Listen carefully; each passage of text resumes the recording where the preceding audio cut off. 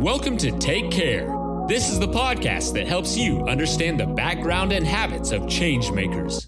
Host Rish Sharma and his guests give you the wisdom to help you learn a little more and get a bit better every episode.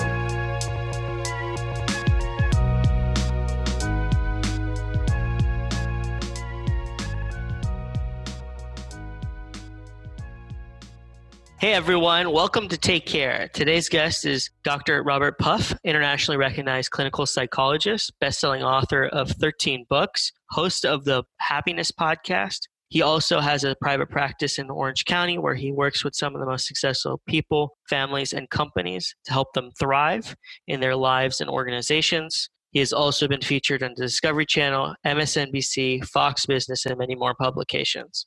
Welcome, Dr. Puff. How are you? Great. It's great to be here, Rishi. Thank you. We're excited to have you here. So I'd like to start the conversation to give the audience a little bit of your background and what drove you to have such an involvement and interest in happiness and psychology. Yeah, it really began, I thought about that earlier. It really began when I was a child. I mean, my parents used to say, I just asked one question after another. And so I was always inquisitive, just, why are we here? I mean, probably not that deep a question when I was younger, but I was always very inquisitive. And the other thing is I felt I had the ability to be what I would call honest. So if someone said their lives are going great, I could observe and say, well, you're saying that, but you don't seem like life is going very well to me. Yeah. So I kind of went and started studying. I liked school a lot and I liked to travel. So between those two, I just really began to explore what makes life work. So I studied psychology. Obviously, I studied world religions. I studied philosophy. I studied positive psychology. And I found things that worked and I found things that didn't work. And that mostly worked in my life. And then when I found, hey, these things are really working in my life and the people I work with, I began to share them with a larger audience of people that either read or listen to what I do. Okay. Thank you for going into it. So I want to go detail that a little bit more. What are some of those things that you found that work? Just a few examples that you recommend to yourself and to the audience. Well, I think since the audience is one of, wanting to be successful and doing well in life, and as you said, I do work with really the most successful people imaginable, is that, I often say there's a truth magazine out there called People Magazine, and it's replete with examples of people that are the most successful on the planet. They're both often financially wealthy and usually professionally, well-known. They're very successful people. You'll find that, they struggle with life, and life doesn't always go that well for them. They're in and out of rehabs, they're committing suicide. They're doing a lot of things that cause them distress. So I found that what kind of the popular culture teaches that success should make us happy. And it definitely doesn't make us unhappy, but it isn't the solution. So what I try to do is help people realize that, because I work, as I said, with very successful people, is finding balance where you learn that, okay, this is part of my life, but if I make that my main focus, it's going to have consequences. Whenever we too much focus on one thing, it typically has consequences on other areas of our life. So like if we exercise a lot, but we're never working, then we don't have any money. If we're working a lot, we don't exercise, we begin having health problems. So what I found was that there are things that we can do that make our lives go better, and they're not complicated. It's just we have to do them on a regular basis. And I think what happens is, as human beings, we can be very, what I call myopic. We're very focused, particularly when we're driven towards goals. Yeah. We're very focused towards, I want this one thing. And we're taught that. If you really study the best books out there on success, they'll say you have to be incredibly focused. And it is true, but I have found that if you balance that with self-care, spending time with family, and everything else, you can still reach your goals. It may take you a little bit longer, but you'll get there, and you'll get there what I would call intact and happy. Okay. Thank you for going into that a bit more.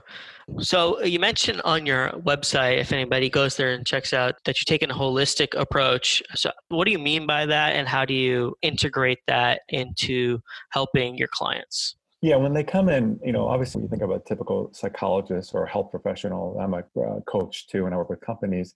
That again, it's a very focused, this is what I'm going to focus on. And my training has been much broader than that. I study nutrition, I study exercise, I study philosophy, I study religion, along with hard sciences and, of course, psychology and medicine. And so all that combined is important. Again, like I said, if, for example, just a simple example, in the olden days when we used to go around the world in the ships, people got what was called scurvy. And, scurvy, they couldn't figure out why are people getting sick. And it ended up being a very simple solution. they just weren't getting vitamin C because there weren't any fruits and vegetables on the ships. So once they figured that out and gave them the fruits and vegetables, they didn't have a scurvy problem anymore. So life is often like that. We neglect a few things, and initially it's not a big deal. But if we don't take care of these things in the long run, it really can have fairly significant consequences. Another example I like to share is many, many years ago, probably 25 years ago, I worked with a young lady, and she was in high school, and she was a long distance runner. She was in great shape, and she could run miles, without stopping. But she smoked at the same time too. I thought, well, that's unusual. But because she was so young, because she was so healthy, she was able to do that. Well, I think it was about 5 years later, I saw her mother one day, when I was out and about. And I asked her how her daughter was doing. She said, she's fine. She's a mother now and living her life. I said, does she still run?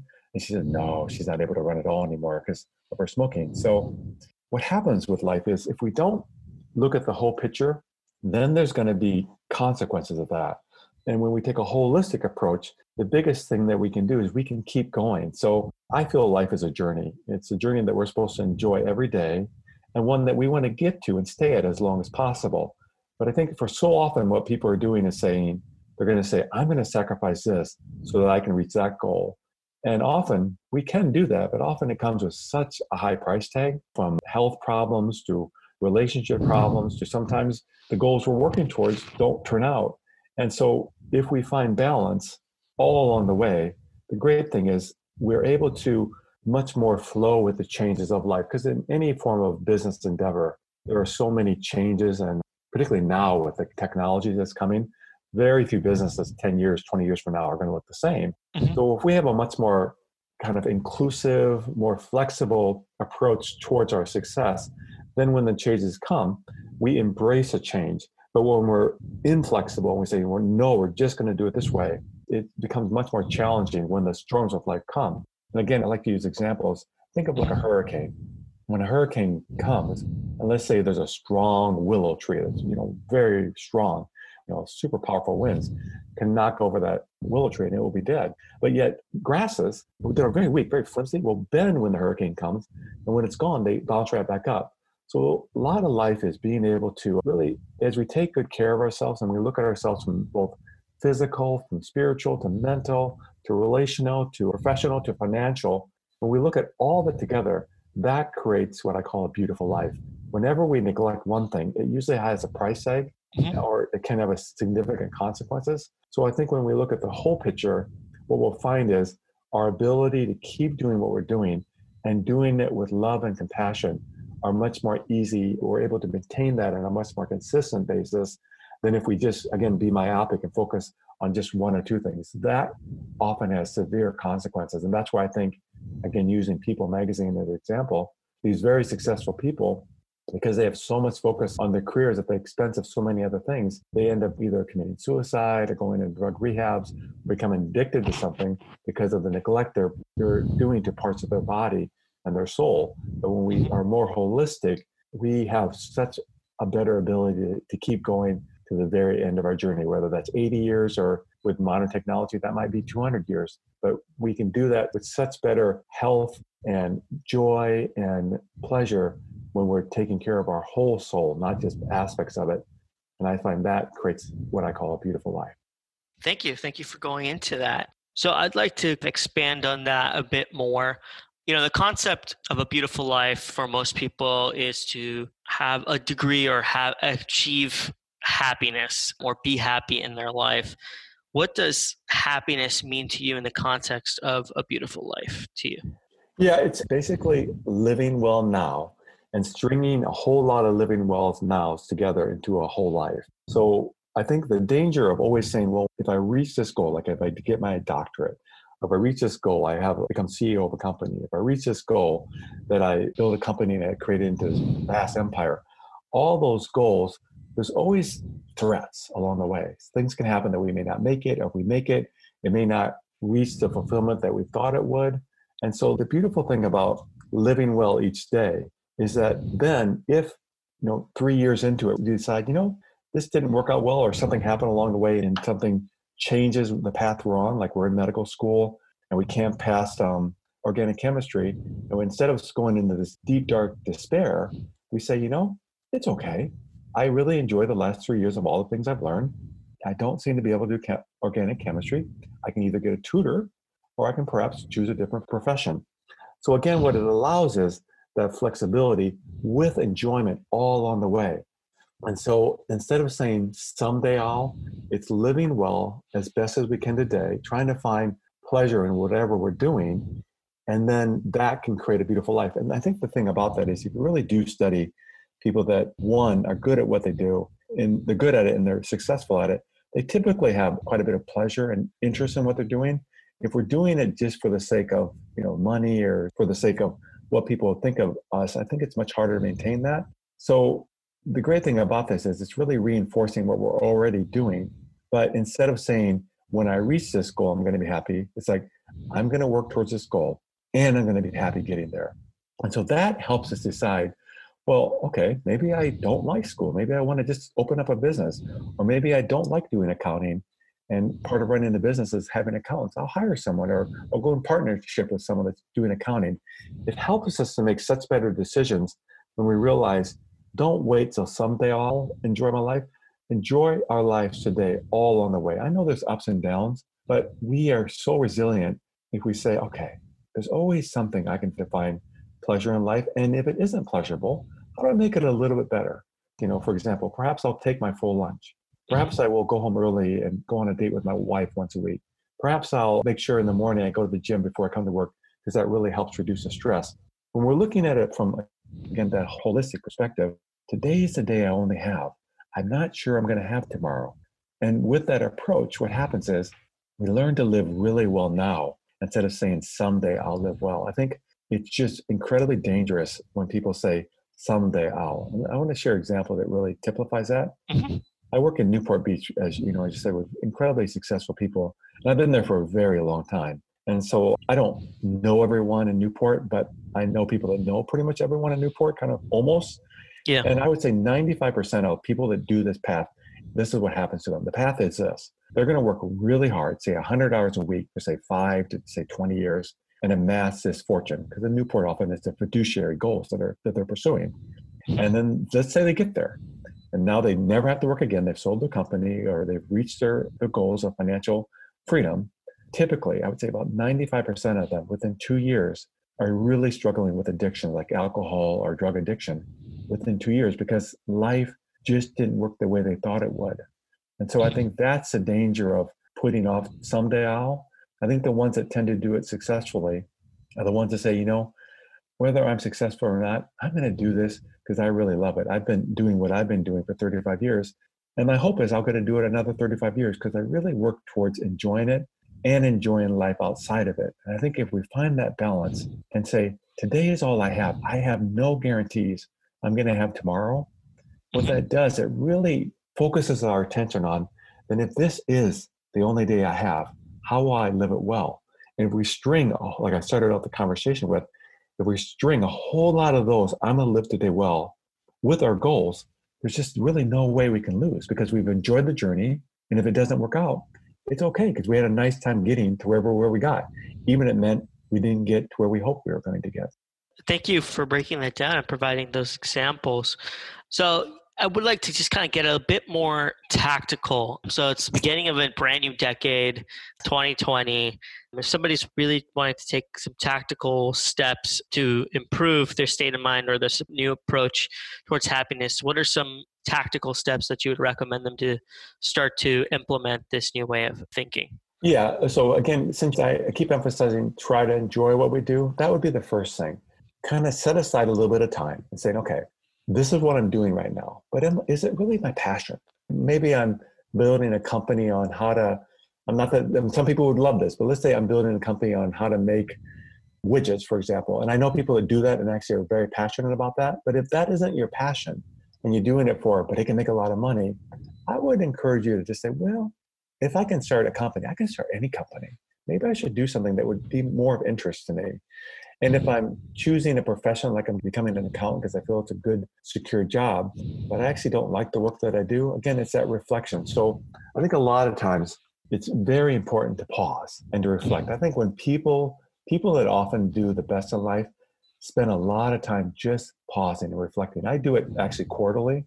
Every quarter, at least, I go away for the weekend by myself I don't talk to anyone. I don't really bring anything or any engagements. I just allow myself to be still. Often there's a place of nature, to be quiet and check in, like, how is my life going? How are things going? Are there changes I could make? And I usually come back with things that I keep adjusting to the changes of life. And so because one of the rules of life is what's called impermanence. Life does change. I think when we're able to reflect along the way and then really think about, is this what I want to do? And if it's not, it's okay to begin to make changes. Radical changes usually are a bit overwhelming, but like saying, again, we're at a job and we're in, let's say, the sales department. We don't like sales that much. We'd rather be in marketing. So we say, okay, maybe I'll start taking some courses on marketing online. There's really good options I can learn. I'll start reading some books. I'll start listening to podcasts on marketing. And then I'll begin to talk to people in other departments, see if I could, hey, I've learned these skills. I have some experience. Would you be willing to let me move into that department or at least give it a try? And I think with that in mind, it really makes it that we're doing what we want. We're moving in the direction we want. Yeah. And we're finding joy all along the way, saying, I'm going to work really hard right now. And then someday I'm going to enjoy myself. For example, after I finished high school, I went 14 straight years to school, and most of it was full-time, including summers. And you think, that's an ungodly amount of school. Yeah. But the difference is I actually really enjoyed school. There was never a time I said, this is horrible, this is terrible. I really enjoyed it. So someone else would say, that's not for me. And of course that wouldn't be for them. But for me, it worked because I actually really enjoyed learning. And to this day, I'm always learning or reading or studying something that has nothing to do with my profession. So I think it's important to steep ourselves and involve ourselves in things that we have a passion about. And then the great thing about that is when we have a passion about something, we're far more likely to stay with it. And I think one of the key ingredients of success is sticking to things. And I can verify that very simply by the highest paid profession. The highest paid profession in the United States at last reckoning it's been surgeons. Surgeons overall make the most. There are people that make more than surgeons, but as a profession, they do the best. And if you know anything about the training of a surgeon, they have to go to 4 years of university, then they have to go to 4 years of medical school, and then they have a minimum of 5 to up to 9 years of residency. And when they're done, they are very well trained and they get a very good pay for what they do.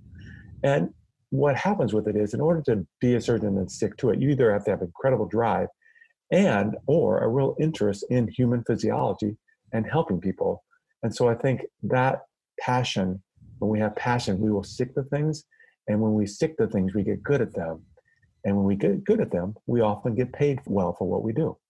Thank you for going into that and giving some practical advice. So I'd like to kind of talk about happiness and kind of some modern digital issues that I think a lot of people face. People are always bombarded by all this content of comparisons, whether it be on TV, social media, news, pumping things in their face. What would be some helpful advice for dealing with that fear of missing out, that FOMO that a lot of people feel? Well, I think you've already said it, Rishi, you said it very well. When we compare and contrast, that's always a path of suffering, because there's always someone better than us. It really sunk home to me one day, many years ago, when I was working with someone, and they were living in a $7 million home overlooking the ocean that most of us would be like, we'd die for. Probably now worth $15 million. It was so long ago. And the one thing that they really were struggling with is their neighbor had a house twice as nice, and they were jealous of their home. So what happens with it is, whenever we compare and contrast, that's just a path of suffering. So if you're getting on social media, comparing yourself to others, unless you're doing it to build yourself up, which most of us aren't, it's probably something to avoid. I think social media is a great way to communicate. I think it's a wonderful way to stay connected with the people that you love. I think it's a wonderful way to be inspired, but listen to your heart. If when you get on social media, and if it's making you discouraged, if it's making you question your abilities, if it's making you feel unhappy, then it's time to pull away and say, okay, this is me eating desserts all day. It's not good for my soul. I'm steeping myself in negativity. And whenever we steep ourselves in something that in our mind is negative, it's going to make us feel not very well. But the reverse is true. When we steep ourselves in things that build us up and make us feel good, and to surround ourselves with positive, supportive people, we'll find that's a far better journey. So I think social media is much like television used to be. Television, for the most part, maybe 10, 50% of it is really good. 85% of it may not be that good. So of course it can be a wonderful tool, but if it is something that you're spending hours watching YouTube videos that are kind of like tearing you down and making you feel not good afterwards, then you say, it might be time to me to instead go for a walk outside. I think being in nature is wonderful. Exercising is wonderful. One of the things I love is meditation. Learning to meditate, hanging out with people that are positive, and making sure that the social media part of our lives, which will be there, but it's a positive experience instead of a negative. And if it is something negative, then it is something you have to decide that, is this good for me? Because so many things in life, it's like my example of cigarettes before. When we smoke cigarettes when we're younger, there will be no effects initially. We can smoke and not feel anything. It's over the course of 10, 20, 30 years that the body really is affected by cigarettes. It's the same way with anything. Getting involved in watching, like crashes on YouTube about, car wrecks in Russia. Is it a big deal? No. But if we're doing it every day, day after day, or we're spending 5 hours a day watching the news that repeats itself over and over again, initially, is it going to affect us? No. But in the long run, these things will. But the reverse is true. If we steep ourselves, I like that word steep, because it's something, if we involve ourselves in something that builds us up, because there are wonderful podcasts, there are wonderful shows, there's wonderful things on social media that can make our lives better. And those are the things we need to initially try to work towards. What's harder though is this. Think of like chocolate in a salad. Chocolate is wonderful. And salad, be like, I don't know if I want salads. But if we really limit our chocolate, say maybe once or twice a week, and we have salads every day, what happens is we get used to salads. We end up liking salads. Like, yeah, salads are good. And it's like that with social media. Initially, we're watching something that's much more, you may consider mundane, because it's not the action crashes in Russia. But with time, we really adjust to things. We're very adaptive, but we adapt to what we expose ourselves to. So if we expose ourselves to things that are kind of traumatic or intense, that's like an addiction. We will be addicted to them. But if we change that and begin to adapt ourselves to things that are positive, like being in nature, positive things, we also get used to that. So as much as someone else may be very addicted to something that's negative on social media, if I were to watch something like that on social media, it would actually make me feel sick. So as they would kind of be incredibly bored by what I watch, I would feel sick by what they watch. We just are very good with time at adapting. It won't happen overnight, but with time, if we're self-aware, it's a lot of listening. Remember I talked about earlier, taking time to slow down and pausing and really reflecting, how am I doing inside? Because so often we don't do that. But when we do that, then we can say, oh, this isn't very good for me. I'm going out with my buddies every night, every weekend, and getting totally drunk. I don't know if that's good for me. I need to reflect on that. Maybe instead, I need to go to the gym and go to yoga classes instead. It's that reflection that allows us to check in. And when we check in, the answers are usually there. We don't find the answers when we don't look. But if we look, what I have learned, we have the answers within us. Thank you. Thank you for going into that. So I'd like to switch away from personal type conversation about happiness and kind of now move more to workplace success and growing in your career. So you've worked with, like you mentioned, some of the most successful people. Is there any common traits that you see among the people that lead these successful lives? Yeah, to what I really alluded to before, it really has two things. It does take time to be successful. That's one. And number two, you probably have heard of this, the 10,000 hour rule. Mm-hmm. I know some people feel it's a myth, but I did a podcast on it once. But basically what it's saying is, if we spend 10,000 hours on something, we will be very good at that, whatever that is. We spend 10,000 hours playing the piano. If we spend 10,000 hours studying nuclear physics, if we spend 10,000 hours learning about the politics in Russia, we become very good at something in about 10,000 hours. That's about 5 years of research, of full-time research. So I think given that, what I have found that people that tend to be successful, they do really stick to one thing and they stay with it. So people that tend to be less successful more tend to jump around. And that's why I have found that self-reflection, maybe even spending a month, 3 months, a year saying, what do I want to do with my life? Because if we can solidify and really tap into what would work for us, is we can stick to what we do forever. Like even in my own profession, I've been doing it for 35 years, and you would rarely find someone that does what I do for that long. It's a quite high burnout profession. And how I've done that is through balance. One, I really enjoy what I do, but it's also a sense of I balance it. From the get-go, I've always taken 3 days off every week. I also take 6 to 7 weeks off a year. And so the combination of having time off, not working too long a days, and taking care of myself allows me to stay with what I'm doing. So I hope to do another 35 years, which allows me to, I've been quite successful in my career. And people always say, how have you done so much? Because, I know you mentioned a few things I've done, but you go to my website, you say, oh, he's done a lot. Yeah. But because in 35 years, you can do a lot. And so I think if you can take that time, if you're beginning your career right now, that really take the time and say, what interests me? What could keep me captivated for a while? Then say, okay, then how do I make a living at that? I love to share this story. It's a fun story. I grew up in the Midwest in Iowa.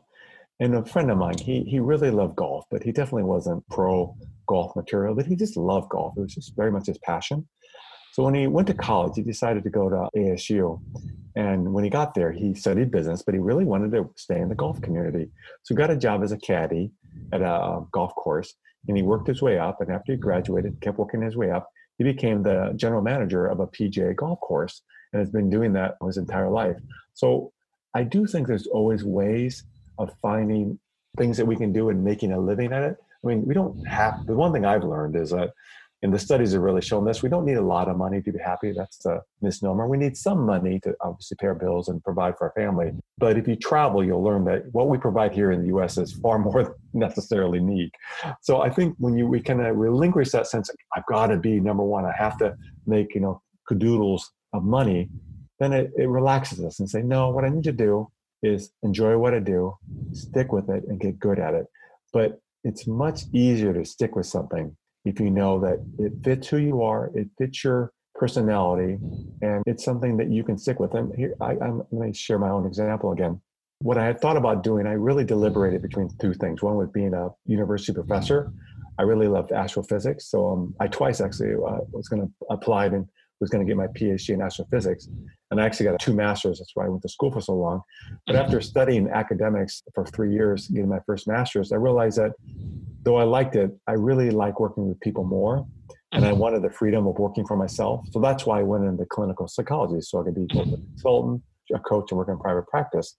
But if I hadn't taken that time to really reflect on what I would have wanted to do, I may have got into something that might have not been as good for me or worked out as well. And because I took the time to really think about, okay, is this what I want to do? It allowed me to choose a profession that has worked really well for me and fits my personality better. Thank you for breaking that down and providing those personal examples. So let's just take let's say there's a person out there, wants to make some changes in their lives, likes what they do, but is in a toxic work environment.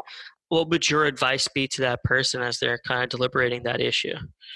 Yeah, that's a very good question. Life is always going to present us challenges. So the good news is with a person like that is they already like what they do. So they're already on target. But there are times when we have situations where it's not the best place for us, or perhaps creating a dialogue, we can make changes. So our goal is to say, okay, I'm liking what I'm doing, but this environment isn't the best. I'm not enjoying it as much. So are there ways to make subtle changes to make it better? Like we might try addressing the people that we're struggling with in a better way and see if we can create a slight difference. We might get HR involved in a positive way. Hey there, I noticed this is going on, but I wonder if we could try this. We might bring things to the office that change their environment, but sometimes none of those things work. And so what we do is we say, oh, well, I still really like what I do, but there's other companies out there that do the same thing. It may be time for me to switch. And that's what I'll help people do when they really have tried everything. I think you should try everything first and look at, are you, not what they're doing, are you doing your best to make the environment as positive and as healthy for you as possible? And if you're doing your part and it still isn't working, then it's time to think, it's okay, I may need to change, and that's okay. But I do think the first thing we need to do is, am I doing everything on my part to make this place and this work as pleasant as possible? And if we are, often what we'll find is when we change, everything around us changes. There's an old saying, I believe it comes from the East, that says, if I pull a blade of grass, the whole universe shakes. And it's a bit like that when we change, whether it's in relationships or in our workplace, the workplace begins to change, sometimes just by going to work and seeing it with a different attitude and not maybe being as hurt when the person, maybe our boss is a little negative, or maybe the talk around the coffee pot is a little bit negative. So we hang out there as often. Or if they're going out afterwards and drinking and it ends up being kind of a gossip session, we'll just tell them, oh, I'm taking this online course. I have to go home and study. So it's not judging them. I think judging isn't healthy. It's not judging ourselves. It's just saying, are there ways to make this better for myself? And really, focus on my work and keep doing what I do. And then if it continues with all the different things that we try, if it were to continue then to be, unpleasant, then at that point I might consider perhaps looking elsewhere for work. Thank you for providing that advice. So I want to go to the other side of the conversation. Let's say they don't like what they do and they want to change professions altogether. What would be some tangible advice that you would recommend them to find a profession that they would be interested in for the long haul? I think that's always a hard challenge for a lot of people. They realize after years they don't like to do this. They want to do something different. Mm-hmm. How do they find their way to that something different that's going to last a long time? Yeah, and that gets back to kind of what I was talking to earlier, that sense of reflection. Part of it's reflecting, getting to know the number one person that you want to get to know is yourself. So what are my likes? What are my interests? And then you need to do research. I work with so many people on this. Okay, well, if you're thinking about going into this profession, what does it entail? What will you make? How much schooling do you need for that? Will you like the schooling? Do you like school? So it's questioning. And so I think, because I talk about the holistic part, where work is part of our life, but our relationships create joy in our lives, our social environments create joy, what we read, what we engage with. There's so many different aspects that make who we are. But work it's a big part of who we are, but it's not all of who we are, that we can then navigate life's course so much better because we're more in touch with what we're doing. We're not needing our work to be perfect. We're just needing our work to say, yeah, this is something I could kind of sink my teeth into and I would find interesting. But I do think before we make that jump, what a lot of people do is so often people will choose my profession. I think a lot of people think it'd be great to be a psychologist and help people improve their lives. But they don't realize that all that it entails, all what's involved and what does it look like and what's a market look like. And if they did that research, they might think, maybe that isn't something I want to do. So I think being, resourceful, doing the research and just kind of pausing and say, okay, I've gathered the information. These are the pros and cons. And then I think, we're coaching. I think coaching from a friend or, someone like, me or you, or where we can help. What I do is I help people navigate or sift through, well, what are the pros and cons of this profession for you? What are the pros and cons of this profession for you? And what would better suit, because now you want to be a father, you want to be a mom someday. It's as you look at the big picture, we make better decisions. I think when we make just, I need a job, that can end up not being the best decision. But if we really reflect on and look at the greater picture of where we want to go and what are our likes, and not so much what will people think about what I do or how much money will I make. I think we will make money no matter what we do for the most part. But if we think about more, what would I enjoy doing? What would I find pleasure in? And not what would other people think of me? Because that will never lead to satisfaction. If that led to satisfaction, Prince and Robin Williams wouldn't be dead right now because they were incredibly loved by people. And, their success didn't keep them alive. So success and having people love you, because everyone that I know of love Prince and Robin Williams. I thought they're both great people, but sadly for me, they passed. So I think we have to be careful about needing or other people's approval. It's more enjoying what we do. But I think where people get caught, they just don't spend the time reflecting on, well, what do I want to do? So it's really good. You can see I keep going back to that. It's really good just to pause, to check in and see where the heart is right now. And then with that information, begin with a lot of information to make better decisions. All right. Thank you for that advice. I'd just like to move to the final questions. So Take Care is a podcast where we share a lot of the routines, habits, rituals of change makers like yourself. I love it if you could break down either your morning routine or any other routines or rituals that you have in your day-to-day life. Yeah, it's a little unique, but I tend to wake up early. I think you'll find that a lot of people that have done, not all, but a lot of people that are successful often are morning people. But I get up quite early and I usually meditate for, believe it or not, I meditate an hour and a half. And then I usually go to the gym. And then I come home and I make myself a huge drink through the day, a large container of green smoothie where it's organic, like kale and with fruits in it to make it palatable.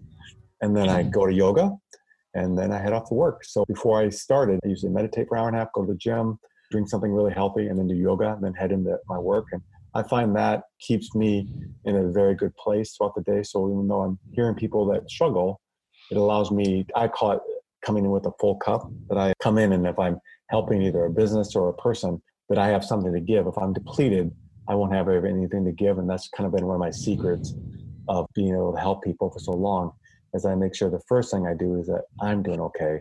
And then by me doing okay, I can help them do well too. Thank you. Thank you for going into that. I think that's a good transition to that is the next question. Mm-hmm. What does personal care mean to you? I think it means living, at the core to me, it means each day making that day work well.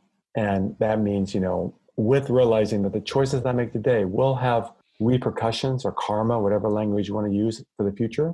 So if I were to come home and have a glass of wine or two every night, it's not a big deal, but that can accumulate over years into not doing well.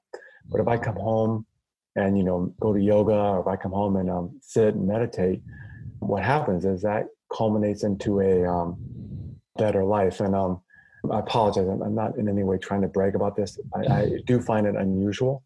I've been in my work for 35 years and, I really do try to take very good care of myself for health reasons. Mm-hmm. I eat well, exercise, things I do. I take vitamins, things like that. But in 35 years, I've only missed one day of work. I got food poisoning once. And that's a pretty unique example. Again, I don't mean to brag over that, but it does seem like when we do self-care, there are a lot of benefits. I mean, could you imagine the savings of companies if no one ever got sick? Yeah. And so there are really benefits to self-care. Like as much as eating hamburgers and French fries, what that will look like in 30 years. Also, eating fresh organic fruits and vegetables, that looks like something else 30 years later too. And it keeps us healthy. It keeps us fit. It keeps us, the average 65-year-old takes 10 different prescription medications. And, I've never been on a prescription medication my entire life. So when we do self-care, and I remember running in the LA Marathon one year, and the guy was running with me, he was 90 years old. I backpacked in the high Sierras for, weeks on end at times. And I backpacked with people that are in their 80s or, close to 90. So when I ask these people, how did you do that? How do you end up being so well? I always get the same answer. They've just done it throughout their life. So self-care is about every day. It's not about someday I'll. So, when we take care of our, our internals, if we take care of our mind, the thing I teach to keeping our minds clear and healthy, positive, and we take care of our hearts through relationships and people that are supportive in our life, all that together makes us, not that we're guaranteed, of course, I'm not saying that people get sick, there's something wrong with them. But I am saying that I think the propensity of being healthy and fighting off disease is much better when we're taking good care of ourselves. Thank you for breaking that down and emphasizing the importance of taking care of oneself. So just the final two questions. If you could have a dinner party, who are three people that you would love to have at that dinner party, dead or alive, and why would you want them there? Okay, now the listeners may not know of one of the three people I mentioned, but I want to kind of help them understand why I chose them from my perspective. My journey in life has been to find people that lives work really well and their lives are going well. And they have I think we can live astonishingly beautiful lives. So these, and I think it entails many things. And these three people, two of them, I don't know their personal lives, but their philosophies were just beautiful. And the third one, I don't know them personally, but people that knew this third person said this is probably in the last 100 years, lived the most successfully as far as overall in anyone that's lived the last 100 years. So the first one would be, he's a Buddhist philosopher. He's called Nagarjuna. Okay. If you study Buddhism, he would be the number one philosopher within Buddhism. I think his insights were brilliant and well worth learning. The second one is a Christian mystic. He's my favorite. His name is Meister Eckhart. A lot of people know of Eckhart Tolle. He actually took his name from this person, the Master Eckhart. He's a 12th century Christian mystic. We just had some really beautiful insights about the meaning of life. And then the person I'm referring to that I think lived well and the best the last 100 years, and I'm not alone in this, he was actually on the cover of Life magazine. He died in 1950, but he's out of India, and his name is Ramana Maharshi. Okay. He ended up leaving home at 17, went to this mountain, lived in a cave, didn't speak for 20 years. When he started speaking, people realized this is a very unique person. And he stayed at that mountain for the 50 years, and people came from all over the world and were very moved by him. And I think he was probably in the last 100 years kind of the highest level that humans can get in the last 100 years of anyone that lived. So these would be the three that I want to have dinner with. Thank you. Thank you for breaking that down. So it's been a pleasure to have you here on the podcast. Just wanted to give the audience, if the audience wanted to connect with you or learn more about yourself, where can they find you online? The easiest way is just my Happiness Podcast, happinesspodcast.org. That's happinesspodcast.org. And then all my contact information and everything's there. All right. Thank you so much. And I think the audience got a lot of value from this conversation. Thank you. My pleasure. Thank you, Rishi.